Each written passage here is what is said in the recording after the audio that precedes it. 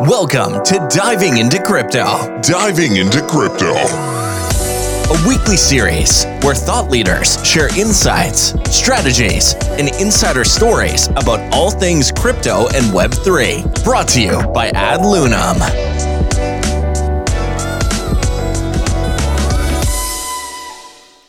Welcome to this episode of Diving into Crypto. This is JP from Ad Lunam INC, bringing you everything about Web3. On the show today, we have a guest who's going to walk us through demystifying the complexity of AI and its UX. Now, I know that sounds like a mouthful, but in the precursor to this episode, we've had a fantastic conversation, and I kid you not, there's so much in store that our speaker will share about his journey. What is this show about? This show is brought to you by Ad Lunam, the all-in-one Web3 investment ecosystem empowering early-stage startups. From tokenomics to community growth, VC funding to IDO launches to our unique Engage-to-Earn platform, we are transforming the way that investors experience the world of Web3 and the dynamic NFTs, all through our monthly programs, which we have like the podcasts, as well as a Web3 pitch arena, where we bridge the gap between innovative startups and venture capital. That being said, ladies and gentlemen, a few announcements before we begin. In case we do get cut off, come back to Ad Lunam INC and you will have a link that will lead you back into the show, which we will start again during this particular episode. If you have any questions, remember that towards the end of the program, we'll open it up to a Q&A session with the audience if we have time. If not, you can always send in the questions that you have, or if something strikes you as interesting, you can leave a comment in the tweet. You could even ask that question to the speaker and we'll try to get it answered for you on the show, if not later. Views expressed on this program belong to that of the speaker and is meant for education purposes only, not to be construed as financial advice. Right. So that being said, ladies and gentlemen, it gives me great pleasure to introduce very briefly our guest. I'm going to let him explain his journey, explain what got him here. But he's a visionary user experience specialist, which is something very rare. And we all spend so much time on our devices trying to navigate software, platforms, anything electronic. And here's a gentleman who has a multitude of experience, which he's going to share with us today. He does this with the future of Web3 projects that he's worked very closely with, including a stint with IOTA. And as you know, IOTA has worked with major brands like Jaguar and so on. He's been perfecting this craft and has led design innovation for major brands, and pioneered products in the frontier tech. But without further ado, ladies and gentlemen, let's put our hands together and welcome to the stage Andrew Brough. Andrew, the floor is yours. Welcome. JP, thank you so much. What an awesome intro. I think we should just touch upon some really interesting areas today. I mean, a lot of us are coming from the crypto and blockchain aspect, and that's where my deep passion lies. I also think that we're seeing a lot of rapid progress with AI. And one of the things that we can also touch upon is how those two are working against and with one another. And I think that's going to be a key area where we move into the future. So I'd love to touch upon that. About myself, basically, I've been working as a product solver for about 15 years or so. And that's meant working in agency for some great brands and then worked my way up into more of a leadership and strategy side of things, but always taking that user-centered perspective to things. And I started to see really data-heavy ways of designing products, right? And inherently, they're not joys to use because they're difficult to navigate. Immediately, you're overfaced with stuff. And of course, this is what we saw in the early days of crypto, and it's improving quite a lot. But my job really is to come here and try and make sense of these and then translate those wonderful, amazing technologies into something that are more usable and friendly and meaningful for people. And that's my mission, really. So, yes, I've worked with some great brands in the past, and now I'm consulting with companies. I've worked with IOTA Foundation. I was with IOTA Foundation for about 5 years and built up a UX and product thinking team within the IOTA Foundation. That was a wonderful experience and really a dream opportunity for me to kind of flex my muscles, if you like, and thinking power and start to solve some really big problems. And I'm still supporting various projects around the IoT ecosystem. I'm working with various things as well alongside that. I'm working with a stealth wallet startup, and I'm also working with an identity team. So it's really interesting to work in those different fields, and every day is different, really. So hopefully I can give a few insights into those worlds. And we can have some great discussion around the possibilities of the technology, where we think it's going and what we can do with it, and just get everyone excited about where this is going, but also thinking around how we can use this in the right way.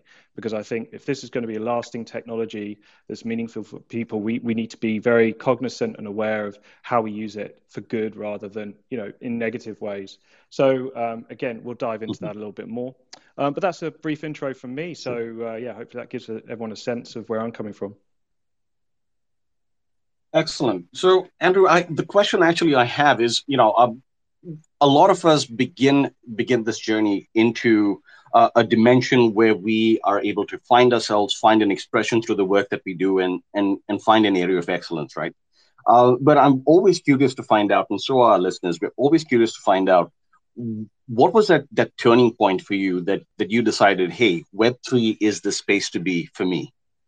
I mean, it's a great question, because I think everyone's had their own journey with crypto and Web3. And for me, my own personal journey it really started, I mean, I was aware of Bitcoin and various things. I never quite got on that train until about 2017, where all of a sudden, my awareness peaked, and I think a lot of people did as well. And I was suddenly very aware of the possibilities. I was like, I've got to look into this a bit more. I was working day to day, doing product design, thinking about solutions, but I wasn't really looking into crypto. I thought of crypto as just an alternative means of financial transactions. So when I started digging into it through curiosity, I started to realize that actually there's much more to this technology. The whole ways that we can solve all sorts of challenges and problems that we face. And I was like a kid in a candy shop. I was making big lists of all the projects that I liked, and I go back over these lists occasionally. I've got it on a piece of paper, right, old school paper, where I was writing it down. And then I started investigating each one of these projects one by one, and I started to realize, well, you can get tokens for these projects. So you can have a piece of the future here, and you didn't have to be an accredited investor. You could just be a believer in this technology, and you could be someone that could participate. And there are communities around this that were discussing these ideas. And so all of a sudden, there was an explosion of possibility around ideas and visions and teams trying to make this happen. That was super exciting. Right. And that sort of happened, in small pockets before 2017. But really, 2017 is where it really, really took off. And of course, these teams had molded their ideas a little bit more, and they were projecting them. They built the websites, and kind of they had the white papers, and they were underway. So that's when I first became aware of crypto and blockchain. Of course, Web3 as a whole hadn't developed at that point. And that started to come out a little bit more with the possibilities of ownership over things, whether it be various assets, NFTs, and things like that. That really, Ethereum started that big ball rolling. And of course, then we started looking at possibilities around what Web3 meant and how it could tie into crypto, blockchain, and this whole ecosystem. It's still relatively new. And of course, it had a massive hype cycle. But I think it's, all of the things surrounding it, it's just in its fledgling years as such. So we still got a lot to go, and I'm really excited about where that's going to lead us. So that was really my first initiation into Web3 and crypto, the very early days. And I'm still just as excited. I think despite all of the ups and downs, I still see a huge amount of possibility and loads of things to be solved, and that's why I'm here. Indeed, and it is, of course, exciting times ahead. Despite all that's happening, the highs, the lows, for those of us that have been through this journey for a while now, we begin to understand that's just part of what the industry is all about. Right. And it's interesting how this journey goes, weaves its way from one point to another. And through this, I understand that you've also begun, Digital Zen, right? Tell us a little about Digital Zen. What is its focus? What does it do? A little about what it brings to the Web3 industry. Yeah, I'd be delighted to. So really, Digital Zen is my consulting arm, and that's just a follow-on from the work I was doing with the IOTA Foundation. And the purpose is to take this advanced technology to consumers, working with teams or working with startups or corporates across the board. I work with all sorts of individuals and larger groups, and basically looking at how we can solve problems within their verticals. So that would be their particular industries, and picking that apart to understand what is the problem space. So what is there that can be solved? And then what is the solution space, and being very collaborative around that. Because what tends to happen is I come in with a very sort of technological and user-centered perspective, and then I work with these domain experts to then collaborate in understanding how we can then mold something together, because they won't necessarily have the understanding about the technology or necessarily always the users. They might understand their customers, but not necessarily how they might interact with their product. So I come in and then bring that domain expertise around the technology and the actual usability and the user. And then what we do is we go through a process of then ideating around these problem and solution spaces. And then we quite often then go on and produce a proof of concept to then build out something that demonstrates initial value. So we don't necessarily go all in on producing a huge startup. It's just to test the water and see what's possible. And this could be anywhere from industrial applications, in terms of thinking around global trade. It could be something around carbon reporting. It could be identity solutions. It could also be DeFi. It could be wallets. It's anything. And it's a wonderful job to have, because it means that, as I said before, every day is different and you get to solve new challenges, but you use the same principles and same processes, and you bring their customer and their users to the center of what you're thinking. And it's not always a perfect place to work in, because quite often you want to do things that you can't because the technology won't allow it yet. But every time you're sort of trying to solve those little challenges for that end user and become their advocate and think around how they can make it more delightful and better, because that just gives you better fit, better engagement. And in terms of the product market fit, looking at how this solves real problems that are going to have value. So that's what Digital Zen does. And we did some of that within the IOTA Foundation. The IOTA Foundation is going more into sort of research and protocol development mode now.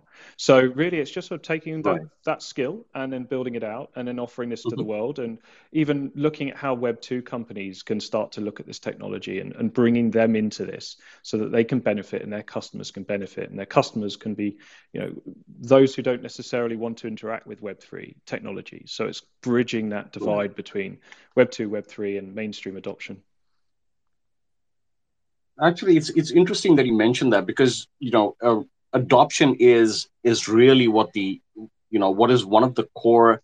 I wouldn't say I wouldn't call it a problem. It's more of a challenge, right? The transition from Web 2 to Web 3, and that becoming a more accepted standard across the planet, the same way that the internet first made its penetration across the world, and it game changed how information and communications, both these sectors were impacted.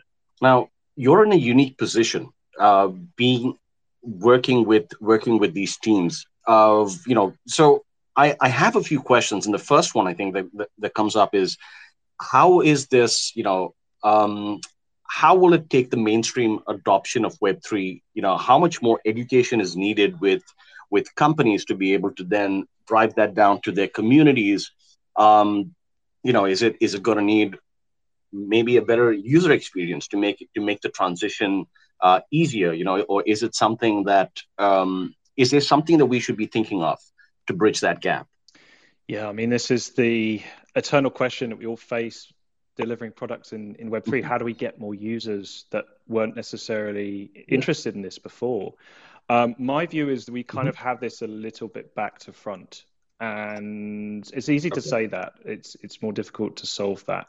And what I mean by that is that we're asking users who aren't interested to come into Web3 and the technology surrounding Web3, and then elevate themselves to the same place that we are in our understanding as quickly as possible. And it works to a certain extent, but it needs someone to have motivation and to be driven to do that. And quite often it's because they see a financial opportunity, or they might be motivated because they see a great cause behind something, or they like the community aspect in terms of DAOs, and so they'll put the effort in. But it does require effort, and so we're saying basically, come to us. Come to us. We've got something great here. And actually, the way that we get to the next epoch of adoption, the next milestone, is where we start to integrate things that are the great fundamentals of Web3, but into everyone's daily habits. And then so they don't even realize necessarily that they're using Web3. It's augmented into stuff that they're doing already. And I'll give an example of what I mean by this, right? In terms of the retail space and the way that that works, with the way that you go out and you interact with brands, there's so much opportunity for brands to leverage assets to then incentivize their customers.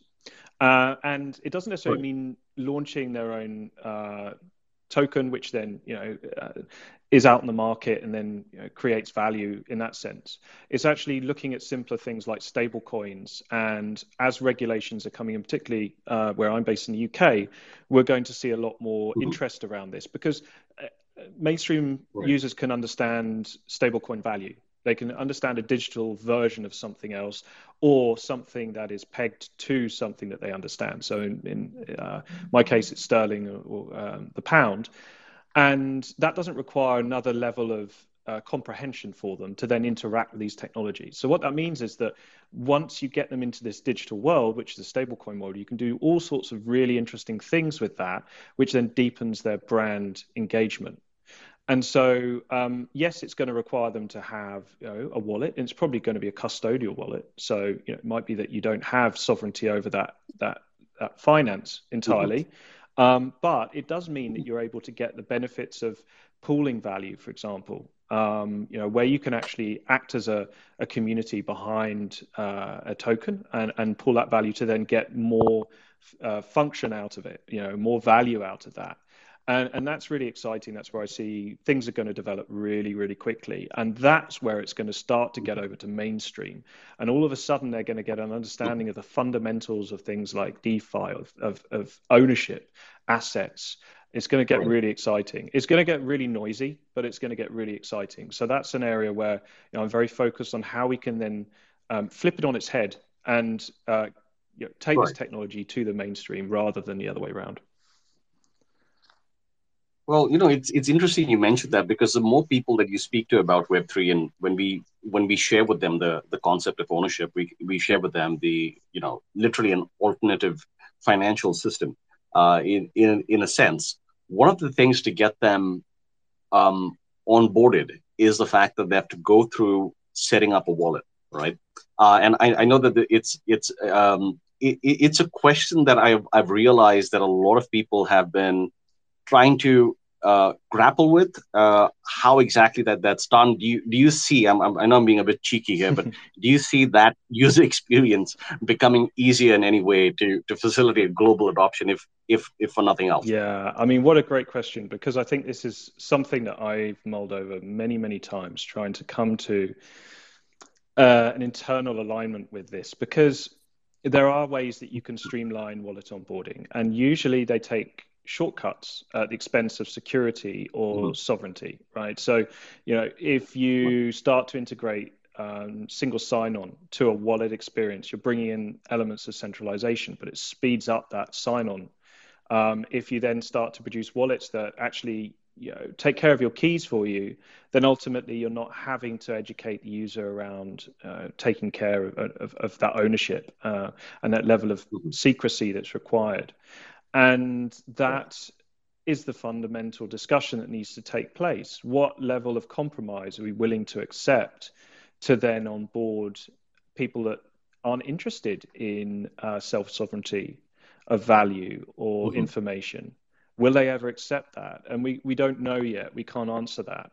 But are there benefits to be had even if perhaps we do onboard people to a wallet that perhaps does have slightly lower security, or perhaps does take care of the keys for these users, because all of a sudden they have more fluidity with their finance, and as long as you trust that company, then they're still getting most of the benefits. Now, I don't have a strong opinion as to where I feel that should be. I believe in decentralization, but I'm also a pragmatist, and I believe that we haven't reached that point, and we haven't managed to solve a lot of the problems that come with decentralization. We've kind of smoothed over those rough bits, but we haven't removed all of the bumps. So we're working on it. I'm working on it every day, and it is a challenge. And I haven't gone straight for any shortcuts yet. And I see some teams going for the shortcuts. And for most end users, they're like, hey, great, this is better than my last previous experience, my last best experience, because I can just use a single sign-on, but actually it's not as secure. So who's winning there? Well, the end user is. So you have to be real about that, and you have to find ways to kind of tread a middle ground. And I think that's still something we need to work out, and we're plowing through. So maybe I haven't taken a strong line on that, but I think that there are different ways you can solve it, and for different use cases and for different end users, and we'll apply the best approach to kind of get there, really, because the goal is essentially to get people into better systems that are fairer systems, right? And that's where we need to get to above all else. Fair enough. No, you're right in so many ways, Andrew. When it comes to this aspect of adoption, the shortcut method is, of course, something that, I mean, in some way, it also is the basis of a user experience, right? That is, the easier that I can change that behavior, the more adoption, or the easier somebody gets onboarded onto whatever it is that I can offer them. And yet, at the same time, the long-term repercussion of those actions, or what could be the potential outcome vis-a-vis risk, vis-a-vis what is sustainable over a long term, gets avoided. So so it is an interesting point. It is an interesting solution to solve. But maybe a question that we dive into at a different time. So as you've said, you work with a lot of teams.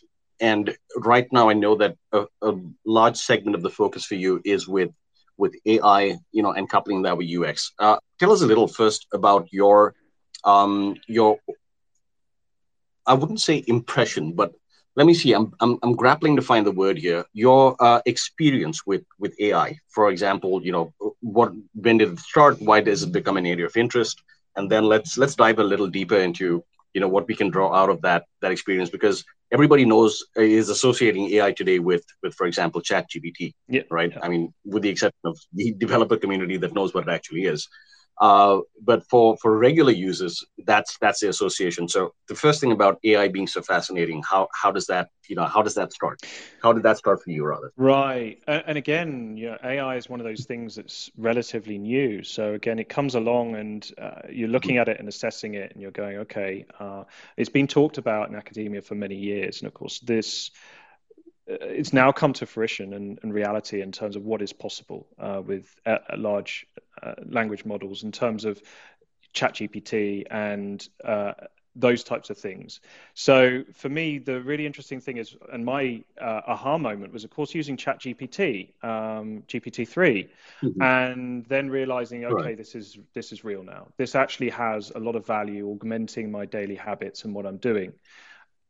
Now, the immediate question I had was, whoa, okay, how are we going to realize what is genuine human behavior and what is not, either through content creation or ideation, or this abundance of media that comes out of AI?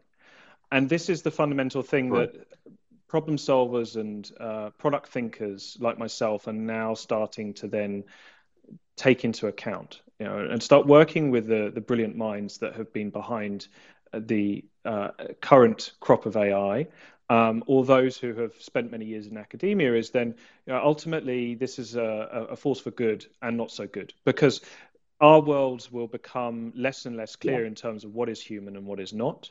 And this idea of having a proof of humanity will be provided by blockchain and ZK proofs and SSIDs. So that's identities. Now, there's a big topic to unpack here.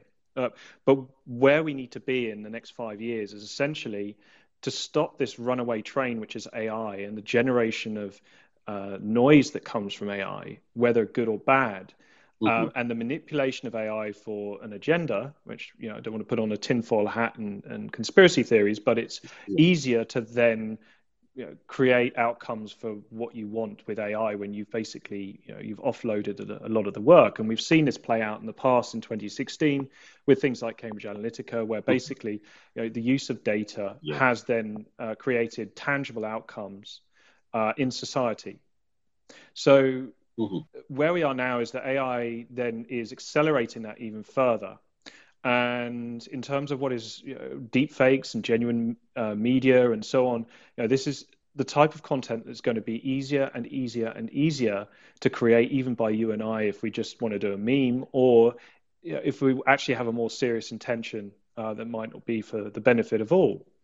And where blockchain comes in and where we need to solve this is ultimately, how do we then give you and I, or regular Joes or the average user, a sense of reality of what is real, what is truth, and what is not, so that the digital worlds are not distorted. And this is the big thing that we need to solve. This is kind of what WorldCoin is aiming to do. I'm not necessarily a big fan of everything that they've done, but they're trying to solve that problem. Of course, they're tied to Sam Altman, and they're linked together. So he's obviously seen this problem himself, and then trying to provide a solution for it. And this is this idea of proof of humanity.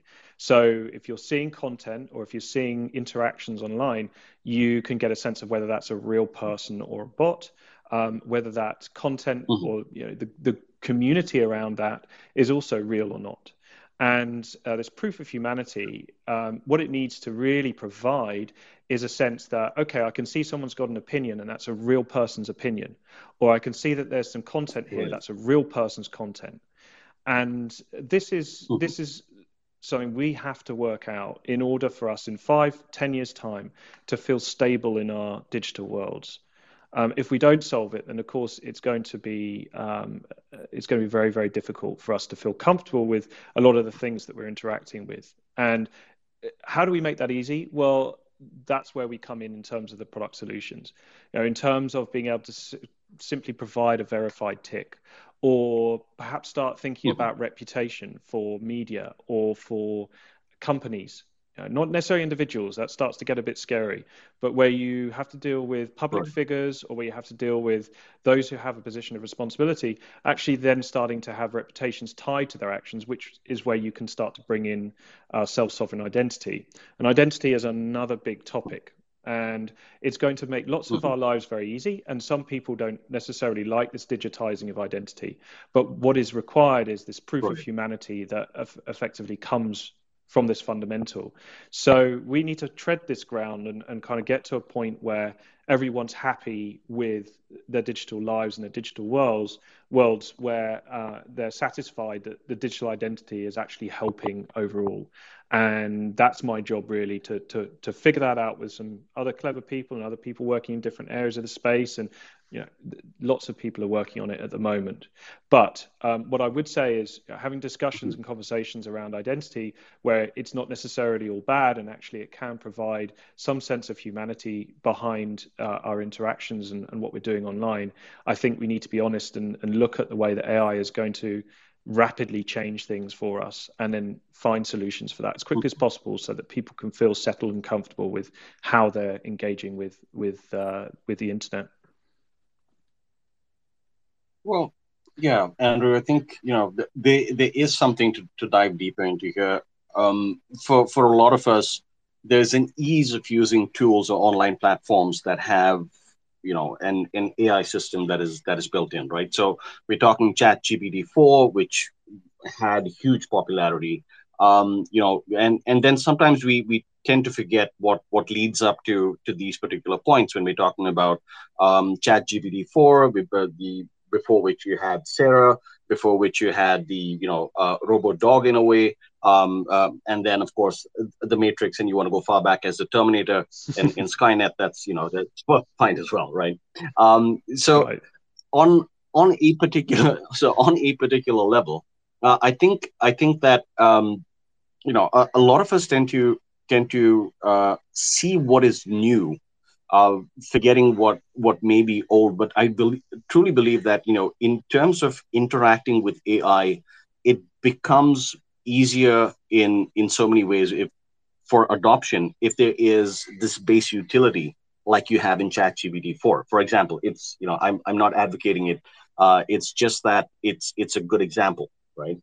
Um, and then when you talk about identity with the examples that you've given, which can go from from small scale to large election influencing, false media making, power of at some point, where do we, I wouldn't say, I'm not even going to say draw the line, because that's a different outlook. But how does one, how are we moving as an industry towards finding out those differences? Because you're in a unique position to answer that, having worked with so many teams that you have, especially where the mix between AI and UX is extremely important, right? It's at the forefront of what you're seeing, and you've worked with multiple teams here. So where is the industry going with this? In your opinion?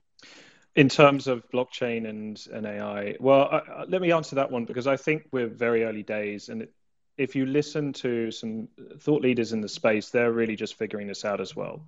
There are lots of theories about how we can do it, but not many solutions.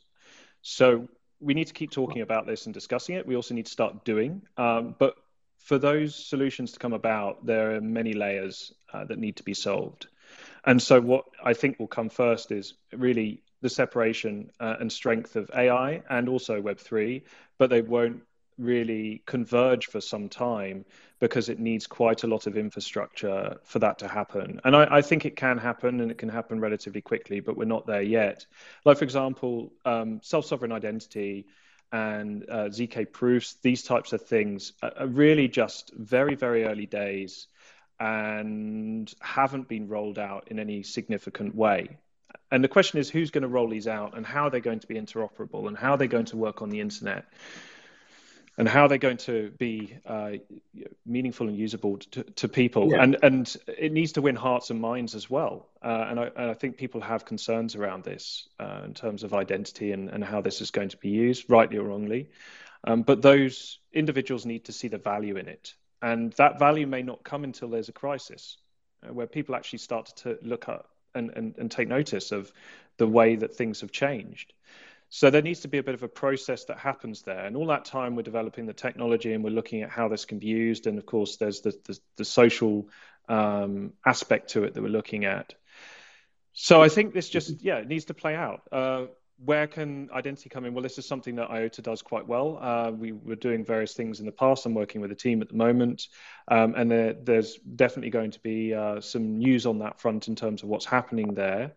In terms of how we can use SSID and identity as a counterweight to AI, so in other words, to create this source of truth, well, we need to start onboarding on a mass level.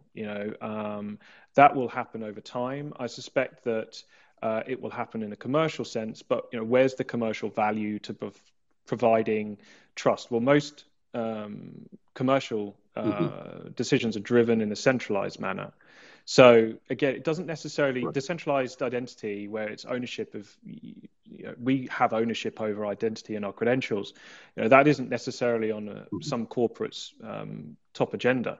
So it needs to be something that we want as a society, as well as something that provides value for corporations.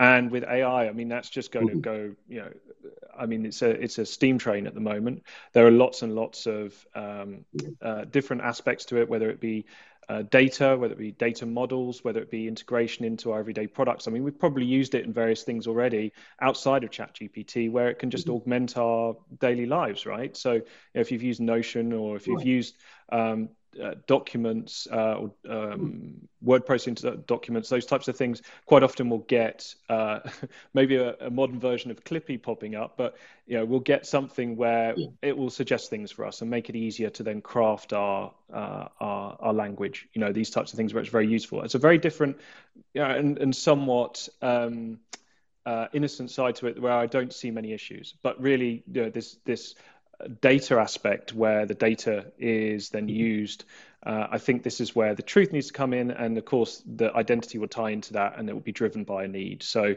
how long that will take, I think it will play out over the next 5 years, and then we'll see solid solutions over, the preceding years after that. It's interesting when you mentioned it in exactly that form, and I think that we often forget that AI has a huge significance through its background tech.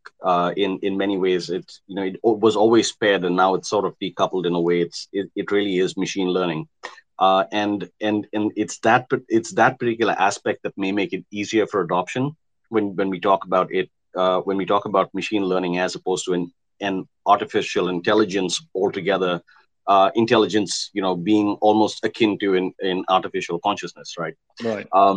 And yeah, so it's interesting what's coming out of this conversation, but it makes me want to question a few things more. So one of the thoughts, or one of the trains of thought that pop up is in terms of industry innovation, say about 5 years from now, where do you see AI being more integrated into things that we do?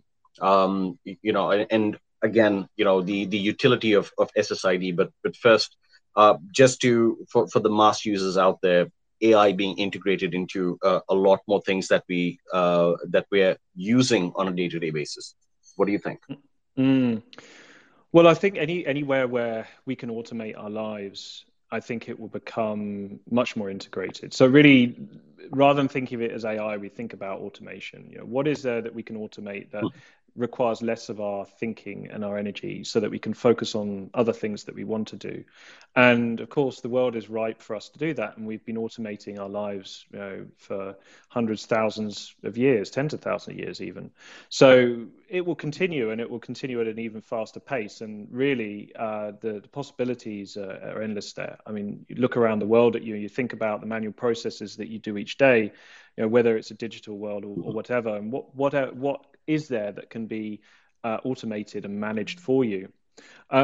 Eventually, I think that ultimately you will have AI that really grows with you and ultimately understands you. But then again, you then have to have that secured by blockchain. So I think that's quite a significant future for us, where, let's say, for example, you have almost like an AI from birth, where it's a bit science fiction, but it grows with you and it learns with you, and that's the model that it's trained on. And that brings in things where it ultimately understands you completely. But then you have to secure that information and that data somehow, because imagine if that got into the wrong hands, and it would be quite disastrous. And the only real thing that can secure that is going to be blockchain and crypto. And that's kind of where I see it getting to eventually. Obviously, people have choice as to whether they want to let that into their lives and to what degree. But it's going to know you inherently, and it will be on a very personal level, where it can support you and help you with everything that you do, because it knows almost what you're thinking before you do, or what your habits are before you do. And I'll leave that up to the very smart academics working in that field. But my job will be to obviously understand, how do we interface with this? How do we interface with this? How do we use it? How is it meaningful and useful for us? Where do we put the limits on this in terms of how people would be using it in that sense? So that would be the big thinking behind AI, I would say. I don't know how long it will take to play out, but I don't think it's that far away. Again, it's going to accelerate quite rapidly, and we're going to see huge changes over the next 10 to 20 years for sure. It wouldn't surprise me if it starts coming in the next 10 or so years.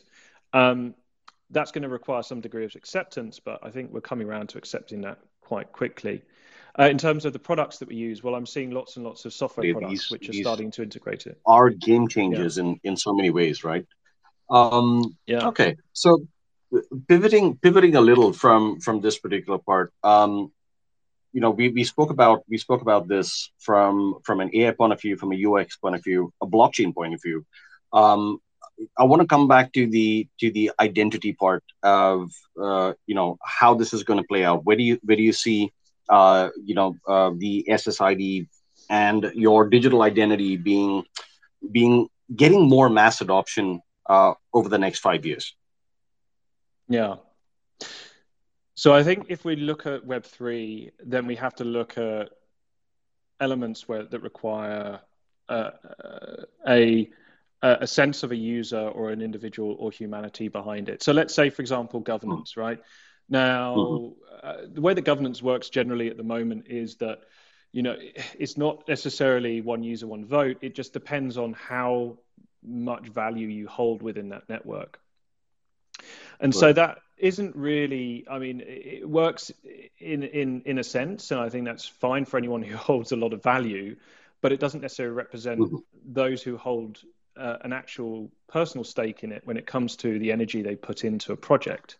You could be someone that Right. you don't necessarily have a lot of value behind you, but you've helped that project from the ground up. You weren't necessarily one of the founding team, but you spent your evenings and weekends trying to get that project off the ground and devoting your time to it. But then when it comes to voting on governance, you don't necessarily have as big a vote as someone who's a whale that's just decided that they like the project or that they see a financial gain in it, right? So we need to improve that, and I think that's Right. somewhere where identity can definitely come in and help that. Yeah, any areas around Mhm. governance and voting, I think, are going to be really, really important. And that can also be true for real life, right? So you imagine that in your local area, when you go to the ballot box, that Right. actually, again, you'll be secure in how you vote because it will be Mhm. a digital hash of your identity that is essentially representing that vote. So I think that is going to provide more security. I mean, if you go and vote these days, in a lot of countries, it's still quite archaic the way that it works. It's literally a piece of Mhm. paper that you put in Right. and they count it, and you hope that it's not been, tampered with in some way. So there's definitely a lot of improvement to be had there generally. So I think that's where it's going to come into real life. But then again, where we can Mhm. start to make lives easier with identity, where you can keep your information close to you and you can choose who you give that information out to, and then how long you give that information out to, and even see where that information is going to so that you have a trace of that. And I think in Mhm. today's world, a lot of this data just gets completely lost. And you don't really know, Mhm. even if you hand that information over to a centralized entity or a corporation, you could have ticked a box somewhere that accepted their terms and conditions that meant that data went off somewhere else and was used in a certain way. You become the product as such, or you might have forgotten to tick a box Right. and that happens. Well, really, that control needs to improve, that visibility needs to improve, and that's essentially where identity is going to help most people to take control of their digital lives and what they're handing out. And as part of that, the great thing is that then you can start to monetize data for yourself, right? Other people are monetizing your data right now. Well, what if you can then have the choice to then Mhm. monetize yourself to get value out of that? Okay, I want to participate in this. We're going to offer you certain Yeah. tokens that have real value, not just kind of thin air tokens, Mhm. and you choose to do that, and that's creating a source of revenue for you. That I think is a better way of doing that, and you can choose to opt out. If you don't want to share any data because you feel that that's your right and your privacy, you can do that. And that Mhm. level of control is where we need to get to, or in a self sovereignty sense, and that's where we're aiming for.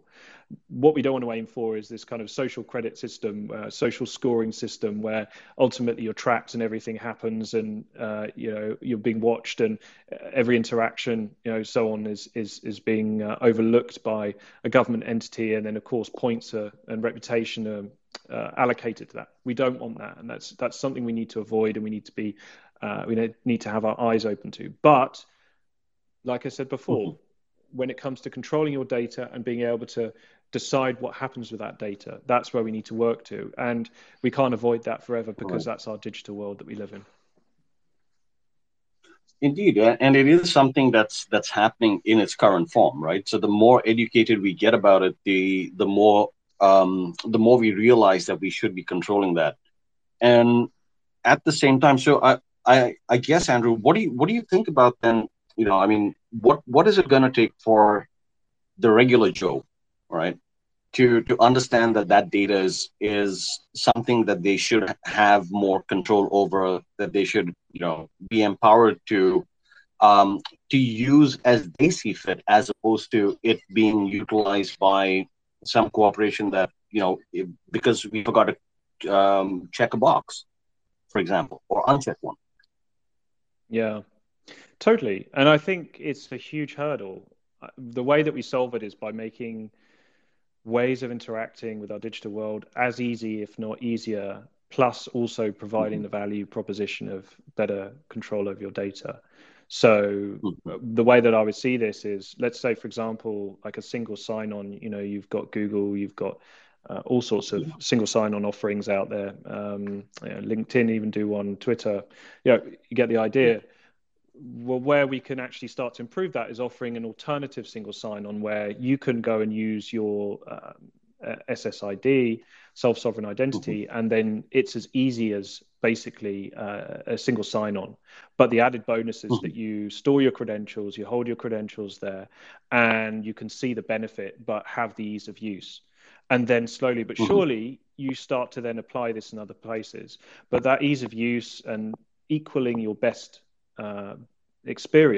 previous best experience out there is really required, because I think a lot of people don't have really enough time to just believe in certain aspects of, okay, I want to control my data. They just want to get things done in their day-to-day lives. So you have to focus on the ease of use first of all, and then just provide the value add of, okay, you have more control over your data. You can do these things with your data and even see like where your data's gone and have better visibility over that. And now all of a sudden it's like, okay, right, yeah, I can see top down. I shared it with this this connection here, and I logged in here, and I did this here. And then you have this visible view of what has happened in your digital world. Then all of a sudden it starts to make sense. You don't get any of that right now. So that's the sort of usability we need to be thinking about and delivering. Okay. It poses an interesting idea, not necessarily a solution, but one that comes to mind is, tick a box if you want to utilize your data for X amount, for $50, for example. Every time that you sign in or you share your data with somebody, you could earn up to $50 on that, or £50 on that, just by keeping control of your data and then sharing it with a company of your choice.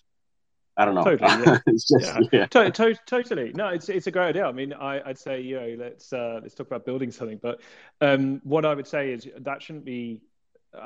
It should be an opt-in and not an opt-out. And I think that it's one of those things that should be a value add. So if you want to just completely retain all privacy and you don't want to see any of this kind of stuff, then it shouldn't be sort of rammed down your throat. If it's something that, I really value this ability to earn from just simply giving my data away, and this is a great revenue stream for me.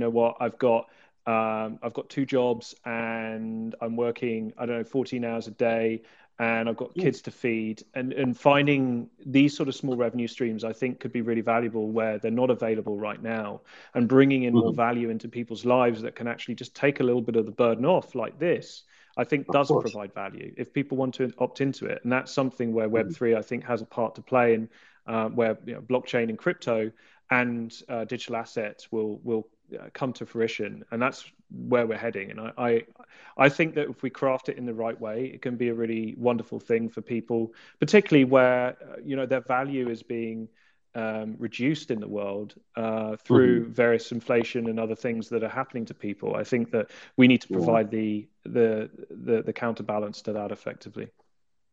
Indeed, you're right. We speak a lot about, of course, being able to empower people. We speak a lot about education. That's the purpose that we do these podcasts, is to hopefully educate more people about Web3, what they can do, what it is that they could, what we can imagine as a future, and what that journey can be like while you have an active part in it. And this certainly plays an important part, where you understand that you can control your information, share it with companies of your choice, share it with advertisers, instead of them having to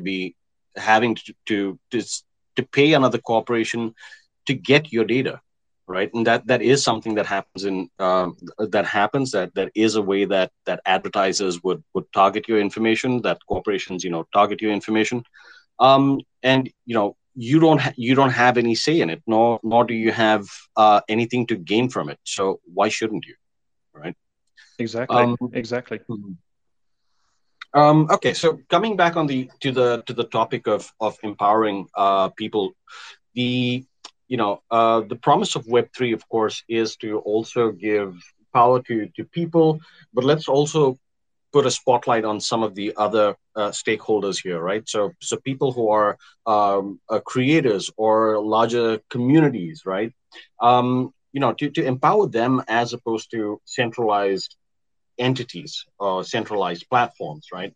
Um, I know that you do some work in this space, but how does your work help empower Web3 communities? Yeah. I think this is fundamental to what we're doing and why we're here, right? We're in a community even in this space. And I think that demonstrates where things are going, where we have more open platforms and we have more collaboration and we have more ability to connect with one another globally. Imagine 40 Mhm. years ago, we didn't have that.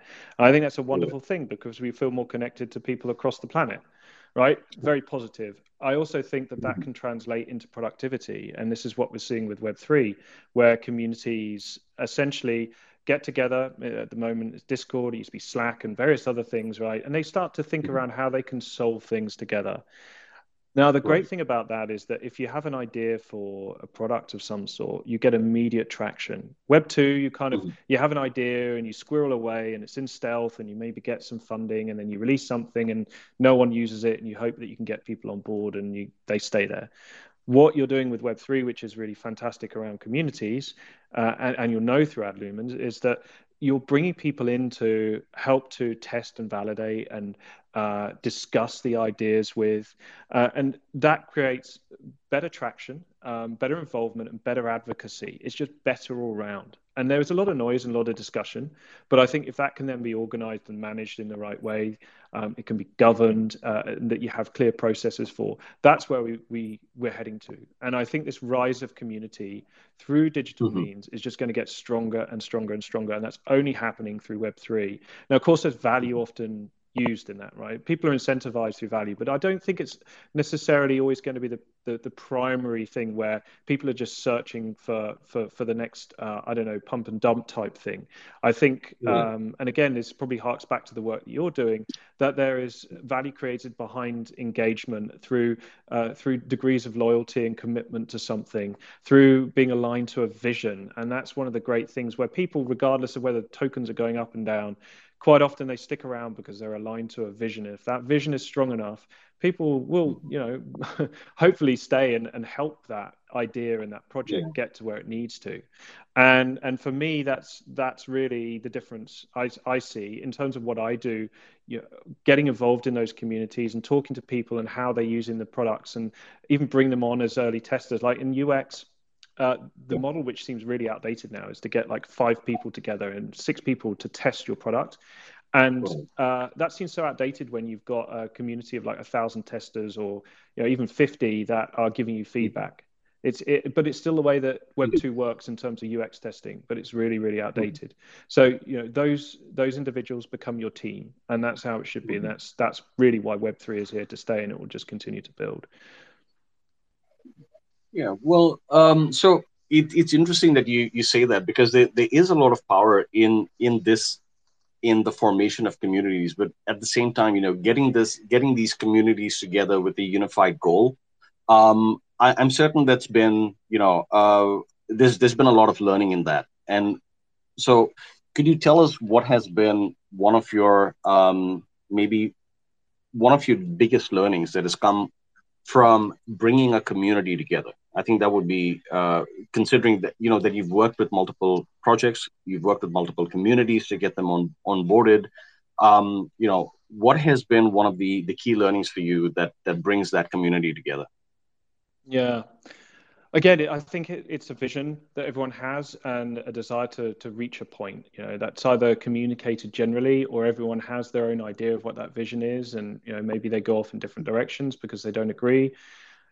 But it's always a vision, and that's the glue I think that holds people together generally for a quality Mhm. community. And a community will keep a project honest, right? Because they'll be asking Mhm. questions and holding a project to account, and I think that's really important. Now, back when everyone was starting to form communities around projects, particularly in blockchain, it was quite chaotic, and there wasn't any organization, there wasn't any real governance. There are a few projects doing governance out there, but it wasn't really inherent in organizing people and kind of around these ideas and these visions. Now we have much better tools, and of course we're seeing the benefits of those. You've got tools where you can actually project manage around communities, and my goal really is to start building up a community around product development over time, where you can actually collaborate and basically build the best agency in the world through people just wanting to devote their time to any project that comes along. And essentially, I think we now have the tools to coordinate that. We now have things like D-Work, we have Coordinate and various other things that I may not have mentioned, but lots of different tools out there that can help to incentivize, to project manage various aspects of a project that can then allow for potential bidding on how you would then solve that. So imagine you have a guild or a small team of developers that form in their spare time out of work that want to earn some money on the side. Well, then they can actually say, hey, we can do this part of the project. This is what we'll offer. This is our sort of micro organization, and we'll deliver this for you at this certain time. That doesn't need anything other than just a software platform and a financial transaction or reward, which can happen through Web3.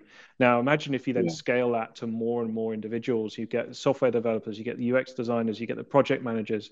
They're all working together. You can then, I believe, that is a scalable solution. Now, as long as you manage the politics of that well, and it's a fair system, then I think that can then start to change the game in terms of the way that you develop products globally. And people that are brilliant at what they do can participate in this. They don't have to go all in. They can just offer their time and their capabilities, when it suits them, right? So this is where I think this is where the product aspects of what I'm doing will play out, and where it can provide a lot of value, and where it really ties all this together. So this is where DAOs are going, essentially, and what DAOs are providing. But I think there's a lot more room to build on that. And I see a lot of evolution in that area as well. So I'm really excited about that. Thank you for sharing that, Andrew. Because when it comes to communities, that is of course one of the key challenges that most Web3 projects or basically any project faces, any company faces, just being able to keep a group engaged. But this aspect of having the micro communities that are more active, also delivering more value, is something that we should all take away from. Is that you focus on those that are able to deliver something, and not so much only the I'm putting this in the worst possible way, but it's there's a bit of a truth to it. Focus on those that are actually giving you value, less on the spectators who are there for just wondering what's happening. So yeah, an engaged community, it trumps a large one of spectators any given Sunday. Definitely.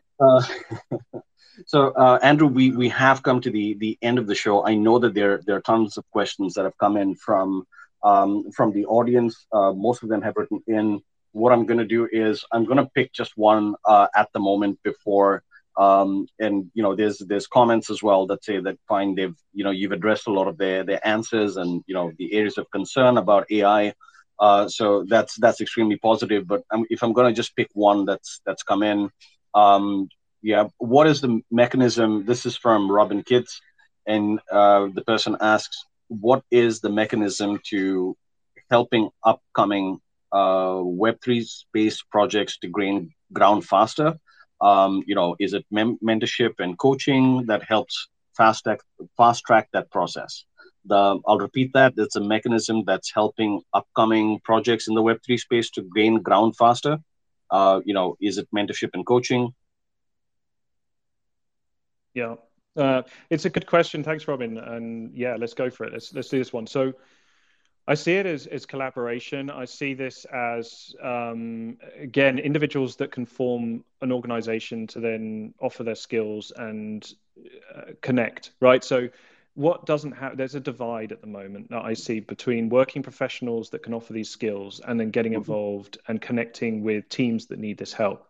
And then offering this service in a way that can be really good value, that can be high quality information, that can, coach, mentor, or whatever it might be. But then perhaps manage to find a way to take a part of that success of that team through incentivization. And you can do token agreements, you can do these kind of things, but to find an easy way to manage that where this might play out really well and everyone benefits, or it might not amount to anything, but just connect those dots and make it easier, because there's a wealth of capability and talent out there that at the weekends could spend a couple of hours just connecting with people that need it. Like, for example, you might have a developer team that has limited project management or UX skills, but could be incredible builders. But they're just wondering, well, we can't afford to pay a UX, or we can't afford to pay a project manager, and we can't get a lawyer to do a SAFT or a token agreement to basically then lock in value for something we may or may not launch.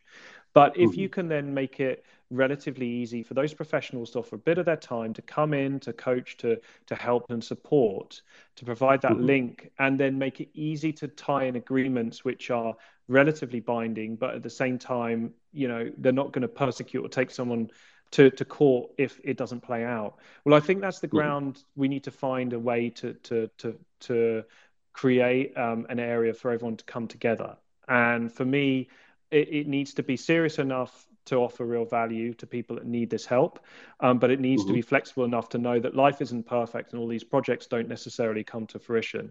And if we can solve that, then I think that that will be the mechanism that will really project us forward. I do believe it will happen. It will need, whether it be a DAO, whether it be a platform, whether it be something else, but someone to connect these individuals and make it worth everyone's time. Indeed. Okay. So, Robin, I hope that answers your question. It has for me. Thank you for sharing that, Andrew. My last question to you, one that we ask all our guests is, you shared with us so much in terms of your journey into Web3, the projects that you've worked on, the orientation that you have when it comes to UX. We've covered a wide arc of what blockchain will bring to the table, empowering communities, empowering people with their own identities and what they can do with that. The knowledge is great, and thank you for sharing those gems. We also want to know, the code behind the person, right? So my question to you, Andrew, is what is your personal philosophy, and what is it that keeps you going every day? Okay, great question. So I think you probably got a sense. I think it's really sort of delivering this technology into the hands of people that can benefit, and creating more connections rather than more diversion, right? And this is where I believe that this will take us, and that's why I'm investing my time in it. Building bridges in terms of products that provide those connections and can help that process. And ultimately, I think seeing fairer value distribution in the world through technologies, Bitcoin, or through earning value through attention, or spending your time doing something whereby you don't have to do it, right? You could just ignore it. But if you do it, then brands have to give a share of the value that they're creating in your engagement. And I think that's where this can play out in a positive way. And so what gets me up in the morning is being part of that movement that we're in right now, to get to that point where ultimately we go, hey, we live a chaotic, busy life, but you know what? I like the way this works. And the reason why I like this is because someone's thought about it, and it's been meaningful to kind of deepen their digital world. And that's where I want to get to, and making decisions around that every day. I'm just one person, right? There are thousands and thousands of people making important decisions every day. But for me, making decisions where I actually think, is this going to be a better outcome as a result? And that is what drives me to get involved in these things. And not every day, is so wonderful as that. Sometimes you have very challenging days.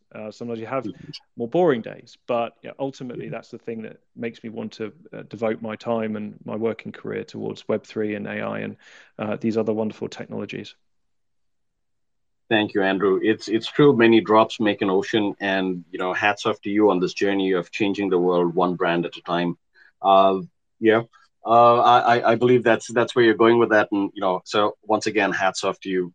Ladies and gentlemen, we've reached the end of our show. We've had a fantastic conversation with Andrew Brough. He's shared with us his journey, a lot of strategies, a lot of ways that we can empower ourselves. So once again, thank you so much, Andrew, for being on the show today. Thank you, JP. Really enjoyed it. Thanks to everyone who's been here. Feel free to connect with me on Twitter or X, LinkedIn, and you can also find my website at digital-zen.com. Thank you, everyone. All right, ladies and gentlemen, once again, thank you for tuning into the show. We'll be back next week with the same time and the same place with a guest sharing their wonderful journeys into the Web3 space. Remember, once again, on Tuesdays, we have our show, The Future of NFTs, which focuses, of course, on NFT technologies, hosted by our co-founder, Natia Bester. Once again, ladies and gentlemen, have a good one. Cheers. Thank you for tuning into this week's episode of Diving into Crypto, proudly hosted by Ad Lunam, the first engage-to-earn platform with a proof of attention model and dynamic NFT investor profiles.